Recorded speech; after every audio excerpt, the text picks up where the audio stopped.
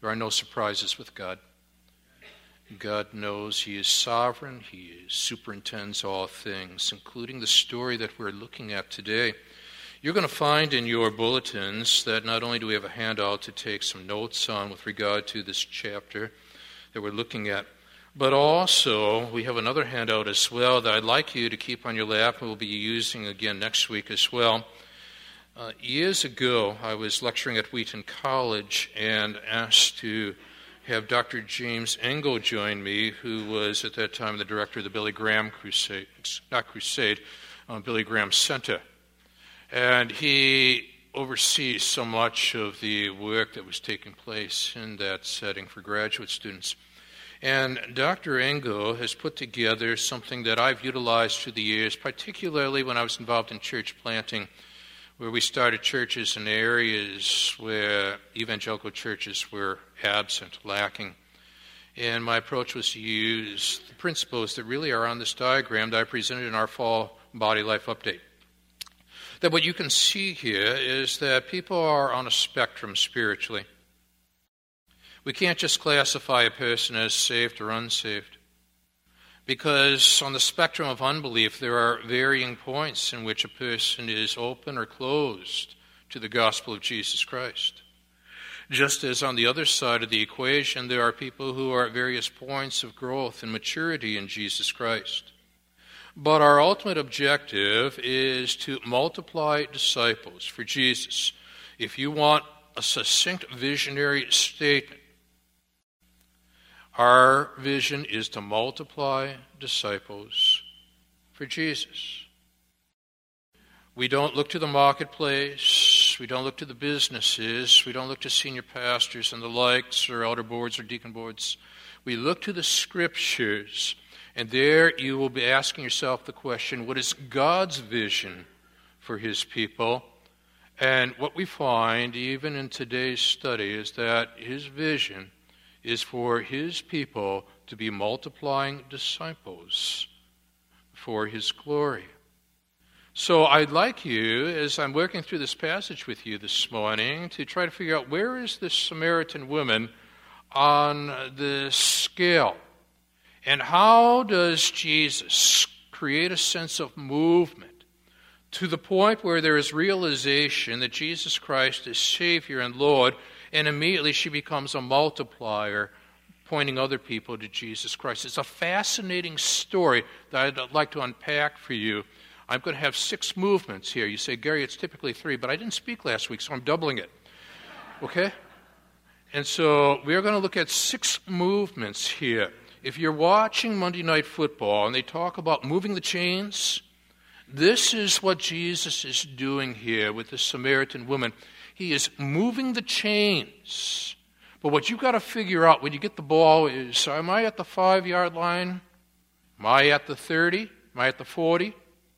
And that will determine how you approach things as you try to create a conversationally engaging approach to lead people to Jesus Christ as Savior and Lord. So that's the lengthy prelude. And in chapter 1, verse 4, I'd like to read a few verses for you.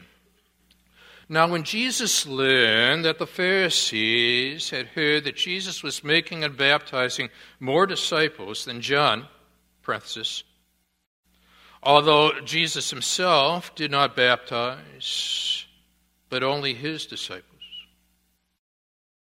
he left Judea and departed again for Galilee, and he had to pass, mark that phrase, had to. So he had to pass through Samaria, and he came to a town of Samaria called Sychar, near the field that Jacob had given to his son Joseph. Jacob's well was there. So Jesus, wearied as he was from his journey, was sitting beside the well. It was about the 6th hour. It's about noon. A woman from Samaria came to draw water. And Jesus said to her, "Give me a drink." For his disciples had gone away into the city to buy food. The Samaritan woman said to him, "How is it that you, a Jew, ask for a drink from me, a woman of Samaria?" For Jews had no dealings with Samaritans, in parentheses. Jesus answered her, "If you knew the gift of God, and who it is that is saying to you, 'Give me a drink,' you would ask him, and he would have given you living water." Well, the woman said to him, "Sir, you have nothing to draw water with. The well is deep. Where do you get that living water? Are you greater than our father Jacob? He gave us the well and drank from it himself, as did his sons and his livestock." Jesus said to her, "Everyone who drinks of this water will be thirsty again. But whoever drinks of the water that I will give him will never be thirsty again. The water that I will give him will become in him a spring of water, welling up to eternal life." The woman said to him, "Sir, give me this water so that I will not be thirsty or have to come here to draw water." So we're going to be looking at these words and more as we're thinking how to move the chains for God's glory. Let's look to our Lord in prayer. Thanking you, Father, for who you are. Thanking you for each one here. It's just a great church. We love this church. Love your people. Praying for any visitors here today that they feel welcome, cared for. Questions they have, somehow, some way we can provide some answers for, or get them to that place where they can get the perspectives that they need. The ultimate perspectives we need are found in your word, which is where we now turn. No matter what our life stage is, and no matter what the events of this week have been, we now need to steady ourselves. We need to open up your word. We need to get our bearings. Find out how the eternal breaks into the temporal. How Jesus breaks into life. So, Father, we're praying again now in these minutes together that you warm these hearts of ours. Engage these minds of ours. And shape these wills of ours. Come here to see Jesus. Him only. Praying these things again now in Jesus' name. Amen. It was 1993, and I was speaking at some churches in Colorado. And the particular church that I was speaking on a given weekend, secretary seemed to know an awful lot about the organization known as the Navigators. Their headquarters is in Colorado Springs. And she seemed to know an awful lot about the founder of the Navigators, who had overseen follow-up work for the Billy Graham Crusades, Dawson Trotman.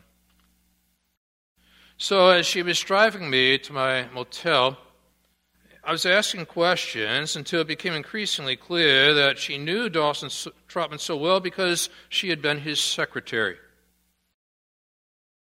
And so a whole new chapter of life opened up for me when it came to the whole matter of discipleship, because one of the little booklets that I've treasured over the course of the years was written by Dawson Trotman, who's now with Jesus, and it's called Born to Reproduce.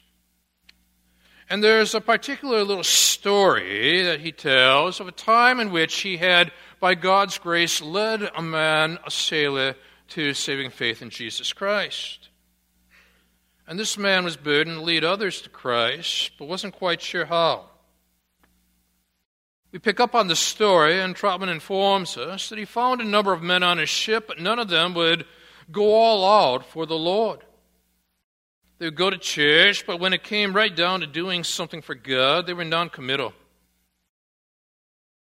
So after a month of frustration, he came to me and said, "Dawson, I can't get any of these guys on the ship to get down to business. Trotman responds, I challenged him, you can't have two until you have one. Ask God to give you just one man, a man after your own heart, and start there. So he began to pray. 3 months from the time that I had started to work with him, he had led a man to saving faith in Jesus Christ. This first sailor needed no prodding to do something for Christ. He loved the Lord, was willing to pay a price to produce. He worked with this new babe in Christ, and the two of them began to grow and spiritually reproduce. On that ship alone, 125 men found the Savior before it was sunk at Pearl Harbor.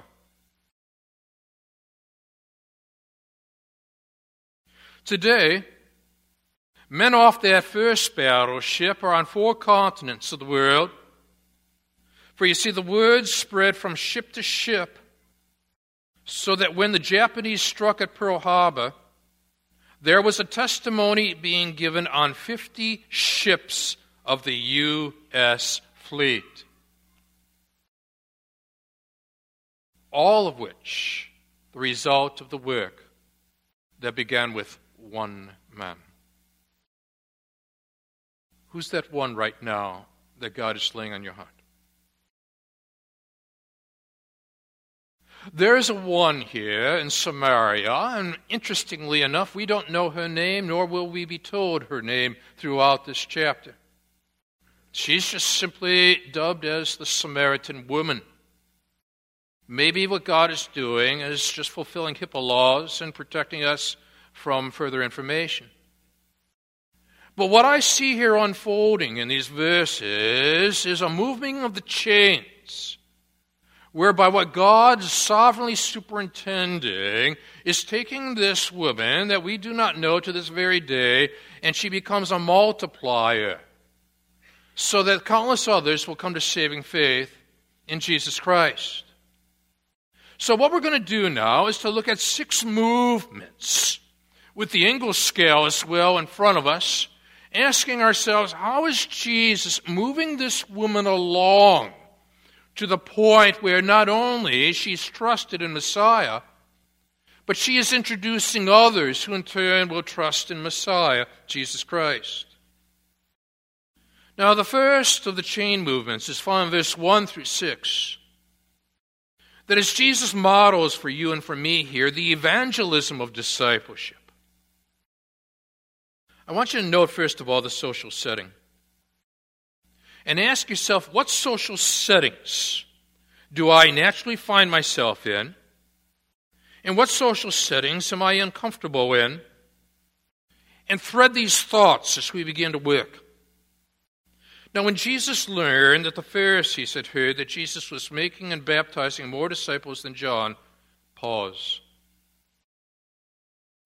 You will find elsewhere that Jesus had delegated the work of baptizing to his disciples, but here Jesus takes responsibility for it because he is supervising their work.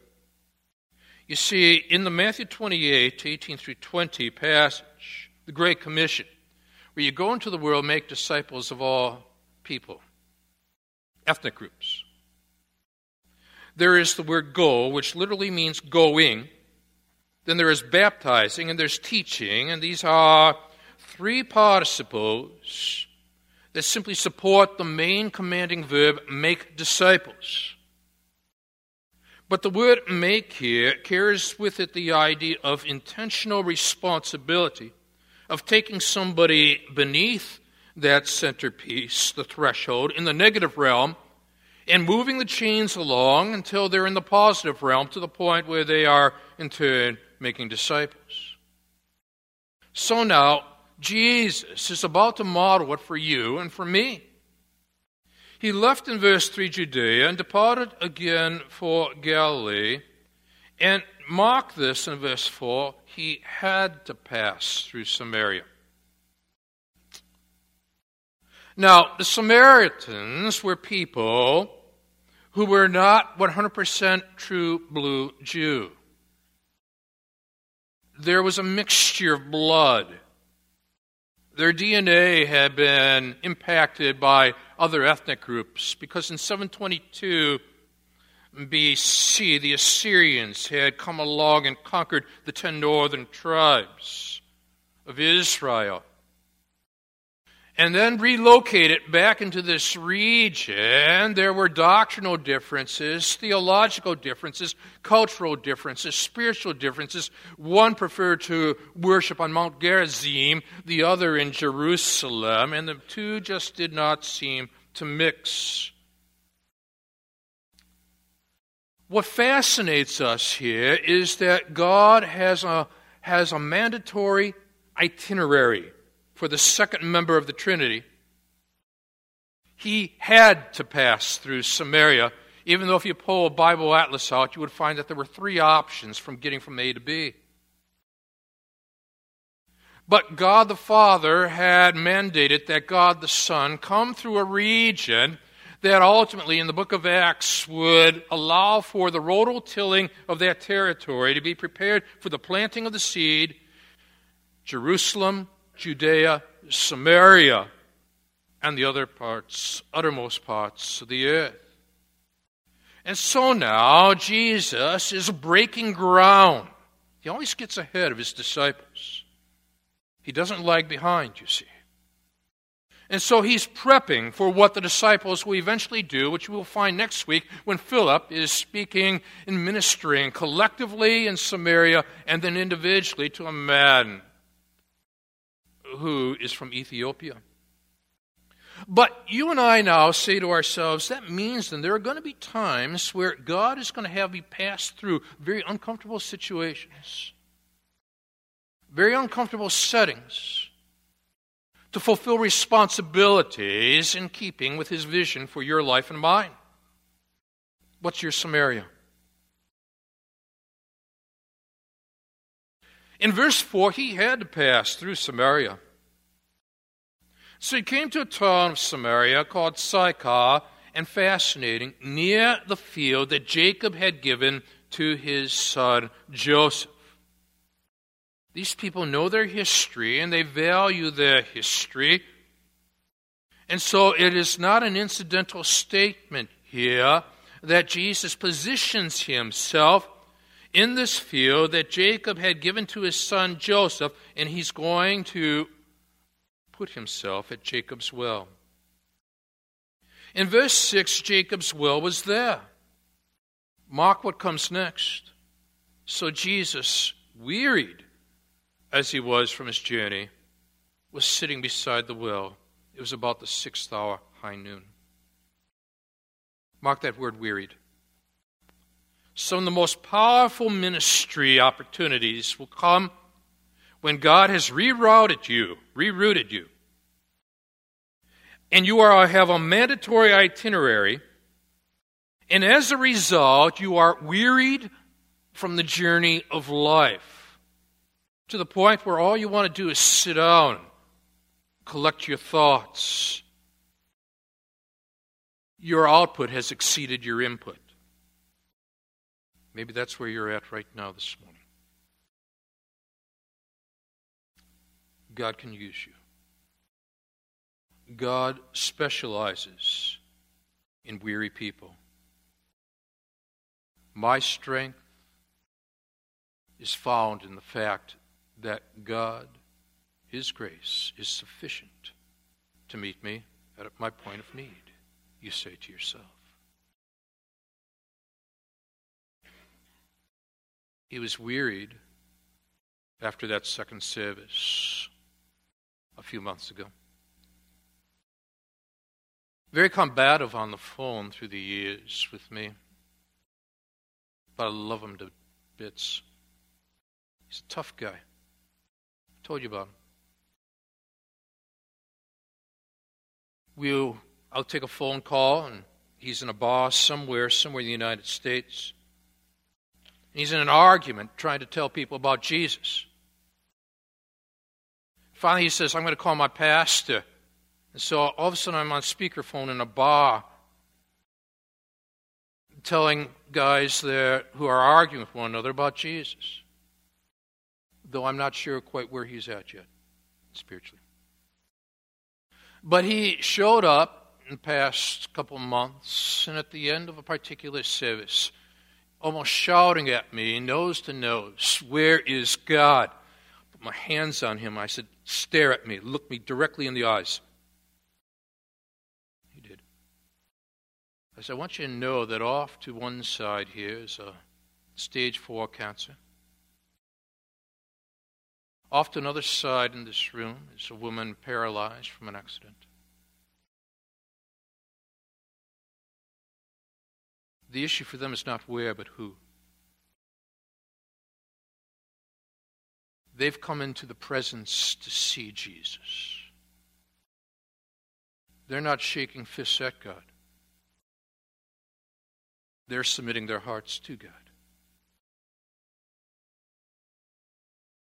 They're weary. They don't even know that they're evangelizing at this moment. But they are present. And they are being used by God.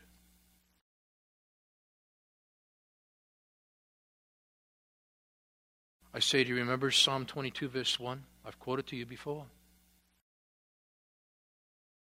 My God, accent upon the first word, not the second. The relational aspect. Why have you forsaken me? Quoted by Jesus on the cross in his most intense time of trial. He was still investing in God's word. In your weariness, consider the weariness of others who testify of God's word. If you're walking with Jesus and you're weary, but you want to be used by God, this is when you have impact. And Jesus is about to have impact as he sits by the well. So consider your social settings.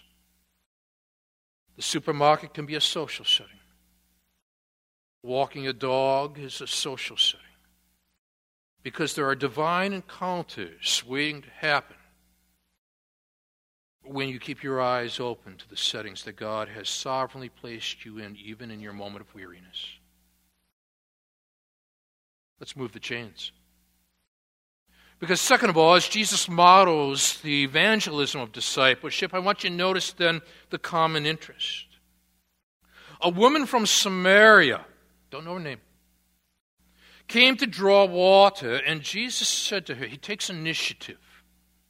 Leaders take initiative. They're not passive. Now, what I want you to see here as this begins to unfold is that Jesus Christ is conversationally wise. Not everyone who is verbally expressive is conversationally wise. But there are not lateral movements here. This is forward movement. He's going to move the chains with a succinct statement, "Give me a drink."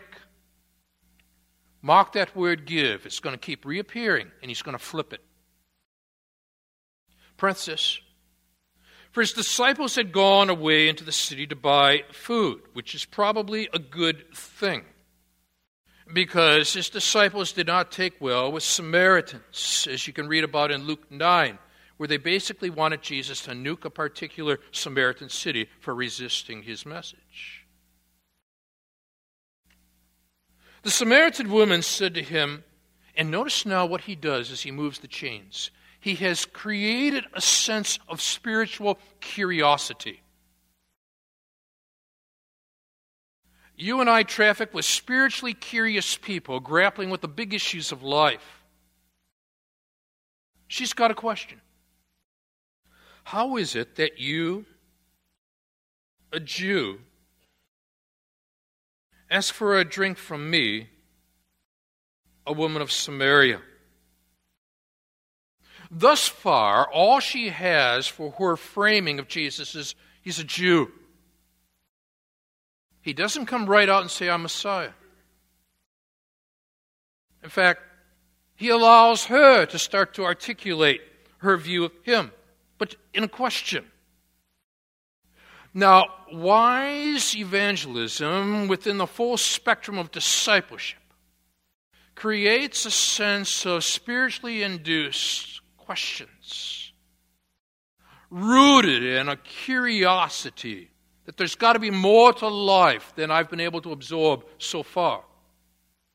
Right now, she's got a question. How is it that you, a Jew, ask for a drink from me, a woman of Samaria? Parenthesis once again here, because what you and I see, for Jews had no dealings with Samaritans. Curiosity. Notice the response. In verse 10, Jesus answered her, if you knew the gift of God. Gift. He had just asked for her to give. Now he's using a commonplace water at the well moment to flip it and start talking about the God who gives. He's brilliant.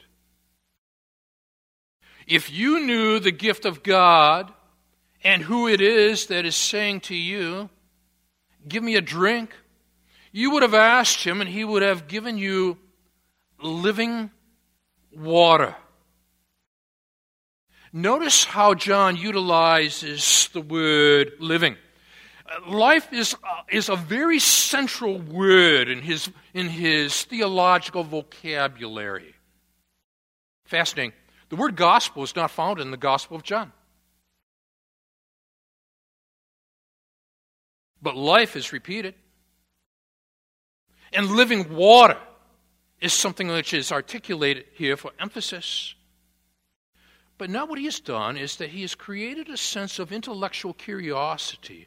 What on earth is he talking about?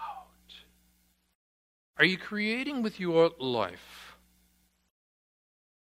curiosity? Years ago, a ship in distress off the Canadian coast. Fresh water supply completely exhausted. Happened in a prior war. SOS sent out for fresh water. The reply came back immediately. Let your containers down. They had sailed into the fresh waters of the river St. Lawrence. This woman is finding herself in fresh waters. Thus far, whatever she had tried to sample had not met her needs. And Jesus now is using the value of common interest, common settings, common wording, but now has introduced a curiosity statement. He would have given you living water. There's that word given again. He began, give me a drink, and all of a sudden he's talking about the God who would have given you living water. He wants her to give him temporal water, but she needs to understand that God wants to give to her living water. And now what Jesus is doing is beginning to create a contrast in her mind between the temporal and the eternal. Temporal water, eternal water. And now you can see her leaning in, which is a phrase being used increasingly in business culture today. But notice thus far, her classification of Jesus is simply a Jew. How is it that you, a Jew, in verse 9, ask for a drink from me, a woman of Samaria? He has cultivated a question. Are you doing that in your relationships? There's a difference between verbally expressive and conversationally wise. Move the chains. There's a third movement now. And beginning in verse 11 down to verse 15, I want you to see how he has moved this conversation from the social setting aspects to the common interest matter of water, verses 7 through 10, through thirdly now, the critical questions of 11 through 15. He has introduced an idea that needs to be understood: living water. The woman said to him, "Sir, you have nothing to draw water with, and the well is deep." Question: where do you get that living water? Question: are you greater than our father Jacob? Stop. You see how he's expanding her understanding of who he is? Stage 1, she viewed him as a Jew, but now she's into stage 2 in her thought processes, and now he's someone greater than Jacob. She's beginning to get a sense that this is more than I bargained for. Are you greater than our father Jacob? Back to the word give, gave, gift. He gave us the well and drank from it himself. He had needs. As did his sons and his livestock. Not realizing that Jesus had so positioned him at this well so that he could utilize the historic Jacob as an indicator and a directional pointer towards Jesus. Jesus said to her, "Everyone who drinks of this water will be thirsty again," temporal, "but whoever drinks of the water that I will give him will never be thirsty again," eternal. And yet he had said in verse 7, "Give me a drink." But now here in verse 14, "Whoever drinks of the water that I will give him will never be thirsty again." You see how he's moved things from the temporal to the eternal? Look for ways to move the chains.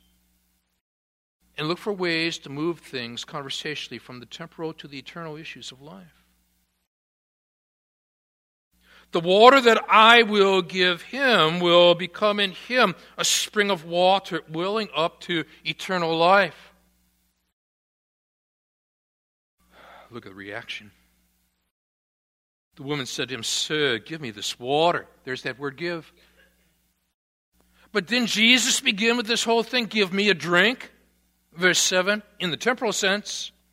And now here's this woman who's been moving along the spectrum of discipleship. And the woman said to him, "Sir, give me this water so that I will not be thirsty or have to come here to draw water," which is significant because this woman has been wrestling with the fact that some things just don't last in life, as we'll see in a minute.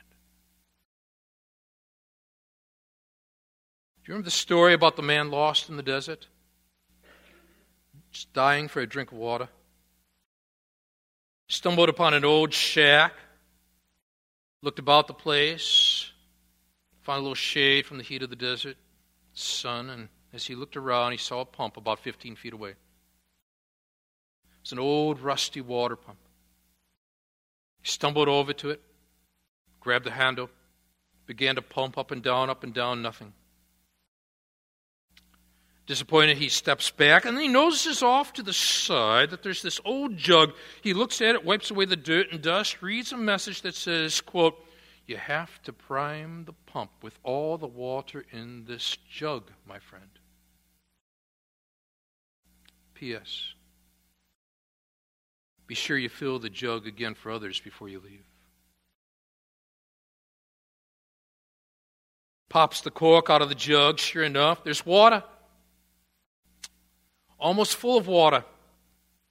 Suddenly he's faced with this decision. If he drank the water, he could live. But if he poured out all the water into the old rusty pump, maybe it would yield fresh, cool water from deep down in the well, all the water he needed. Water need. Studies the options, as should people in our culture today. What should he do? Pour it out into that old pump, take a chance on fresh, cool water, or drink what was in the old jug and ignore its message? Are you ignoring the message? Should he waste all the water on the hopes of those flimsy instructions written? No, telling how long ago? Reluctantly, he poured all the water into the pump, and then he grabbed the handle, began to pump. Squeak, squeak. Nothing. More squeaks. A little bit begins to dribble out. Then a small stream. Finally, it gushes. To his relief, cool water poured out of the rusty pump. Fills the jug. Drank from it. Filled it another time. Drank again. Refreshed. You know what? Then he filled the jug for the next traveler. Filled it to the top. Popped the cork back on. Added this little note. Believe what it says. It works.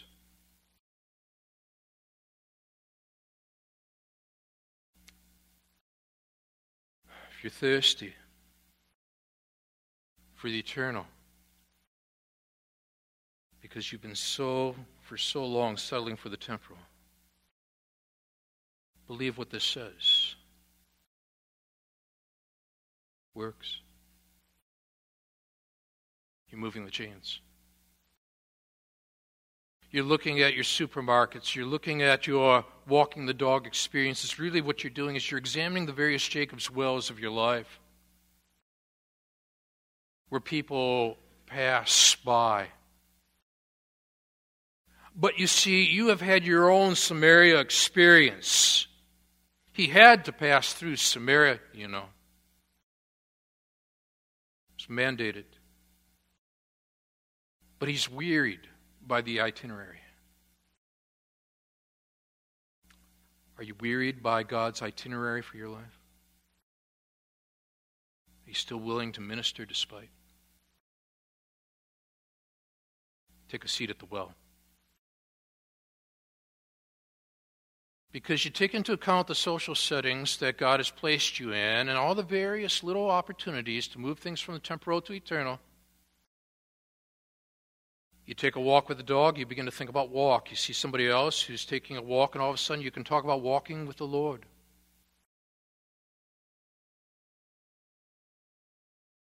I see a student comes into a particular teaching hospital. He's got a Green Bay Packer coat on. I say, okay. It's a pre-med student checking out freighter. I approach him and say, do you remember Aaron Rodgers saying R-E-L-A-X? Because he looks so wearied from his studies. Relax. He smiles. We start talking. Because we're in a teaching hospital, and he's looking at this place because he's dreaming of going to medical school. From there, we begin to talk about why it is that people have a hard time finding peace. We begin to talk about medications that are provided for people to be able to find a sense of calm in this world. The conversation then moves on to the Middle East and why there's a lack of calm there. Until finally, I got to cut to the chase and ask him, how do you find calm in your life? Now, what we start with was a Green Bay Packer jacket. Moved to psychiatry and medication. Headed off quickly to the Middle East, and then got personal. And you're connecting dots, you see, in your conversations in life. How do you connect dots? So you're moving the chains. The critical questions are being posed. And now, here comes, as you look at it very carefully, 16 through 24, a fourth movement, the narrowing of the focus. He's gotten done talking about living water, hasn't he? The woman has reached a point where she realizes she needs something more than the temporary of life. Sir, give me this water so that I will not be thirsty or have to come here to draw water. And now he turns this thing over, and it catches us off guard. but realize what Jesus is doing beneath the surface. Jesus said to her in verse 16, "Go, call your husband, come here." The woman answered him, "I have no husband." And Jesus said to her, "You are right in saying, 'I have no husband,' for you have had 5 husbands, and the one you have now is not your husband, and what you have said is true." Now, how does living water versus temporal water relate to what Jesus has just introduced to the conversation?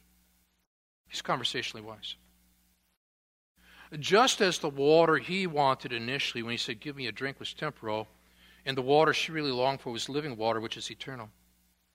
This woman has been so overwhelmed by the temporalness of life. She's gone through 5 husbands. She's on to now another relationship. And as far as she's concerned, all of life seems so temporal and so empty, and nothing seems fulfilling. She is exhausted. And what she needs to come to grips with, she needs a relationship which lasts. But she's got to accept the fact that what she has so far put herself into are relationships that haven't lasted, experiences which don't last, and all the issues of life that just simply leave her empty. And she needs someone. She needs something. She needs eternal to fill the eternal needs of that soul. He used another temporal experience in her life to point her to the eternal needs of her life. And that's what you do. The woman said to him, "Sir, I perceive you are a prophet." Now, you see, he's moving the chains. She started with, "You're a Jew," then she's moved to, "You're greater than Jacob," and now, "I perceive you're a prophet." You see the advancement? Dr. Engel would be proud of what's happening of this young lady at this point, because she seems to be moving across the spectrum towards spiritual realization as you study the scale carefully. Notice the narrowing of the focus. She's about to broaden the playing field at this point. "Sir, I perceive you're a prophet. Our fathers worshipped on the mountains, but you say that in Jerusalem's the place where people ought to worship." In other words, it seems as though he's getting a little personal. So she wants to start drawing out the distinctions between the Jews and the Samaritans and their aspects of worship matters. But Jesus keeps the focus, as should you. 21. Jesus said to her, "Woman, believe me." Woman? Do you remember the wedding in Cana of Galilee? Sense the endearment here? He cares. Used the same descriptive for his mother, you know. "Woman, believe me, the hour is coming when neither on this mountain nor in Jerusalem will you worship the Father. You worship what you do not know. We worship what we know, for salvation is from the Jews." And now he has introduced the exclusivity of the gospel to the Jew first and also to the Greek. And he says this, in a setting that would sound very provocative. It comes from the Jews, uttered by one standing in Samaria. What fascinates me is that Jesus is very inclusive in his social contact and very exclusive in his doctrinal teaching. He's willing to reach out to a Samaritan woman while simultaneously maintaining the exclusive, "I am the way, the truth, and the life, and no one comes to the Father but through me." And this is how we respond to a culture that wants to talk about tolerance and inclusive and exclusive and all of that. Look at how Jesus managed that in this context. He maintains the exclusivity of the truth while he includes the Samaritan woman in the conversation. "But the hour is coming and is now here when the true worshipers will worship the Father in spirit and truth, for the Father is seeking such people to worship him." And notice he utilizes the word truth. He's got life, he's got truth. "I am the way, the truth, and the life." John keeps threading this, doesn't he? God is spirit, and those who worship him must worship in spirit and truth. And the woman said to him, I know that Messiah is coming. He who is called Christ, when he comes, he'll tell us all things. And Jesus said to her, I who speak to you am he. He didn't say that at the beginning. You've got to know your starting point. When you're traveling to Milwaukee, watch how people are trying to figure out their on-ramps. Determine your spiritual on-ramp, which will vary from one person to another based upon where they might be in the full spectrum of things. He saves it for this moment now. And there is your fifth movement. Notice with me the revealed Messiah. And I want you to see here that the way he phrases it takes this woman back to the Old Testament, which the Samaritans would honor. Tell them, I am sent you. Hebrew word, Yahweh, Jehovah. Jesus says to her, I who speak to you am he. He's linking now all those things that her forefather Jacob would have embraced as he moves the chains and gets us now into this final point. Look very carefully. The disciples in verse 27 come back, and it's a good thing they've been away, or they would have interrupted this powerful conversation. They marveled that he was talking with the woman, but no one said, what do you seek, or why are you talking with her? So the woman, and here's irony, and John utilizes irony, the woman left her water jar. We've been talking about water this whole time. Now she's left her water jar. She's found living water. And she went away into town and said to the people, come see, which is the very usage of the phrasing that took place when Jesus began with bringing his disciples together. Come see, Philip would say to Nathanael. A man who told me all that I ever did. And then she poses critical question, can this be the Christ? Brilliant. They went out of the town, coming to him, pick it up at 39. Many Samaritans from that town believed in him because of the woman's testimony. He told me all I ever did. And so when the Samaritans came to him, they asked him to stay with them, and he stayed there 2 days, and many more believed because of his word. And they said to the woman, it is no longer because of what you said that we believe, for we have heard for ourselves, and we know that this is indeed the Savior of the world. And there's your sixth movement, the multiplying effect. He began with one.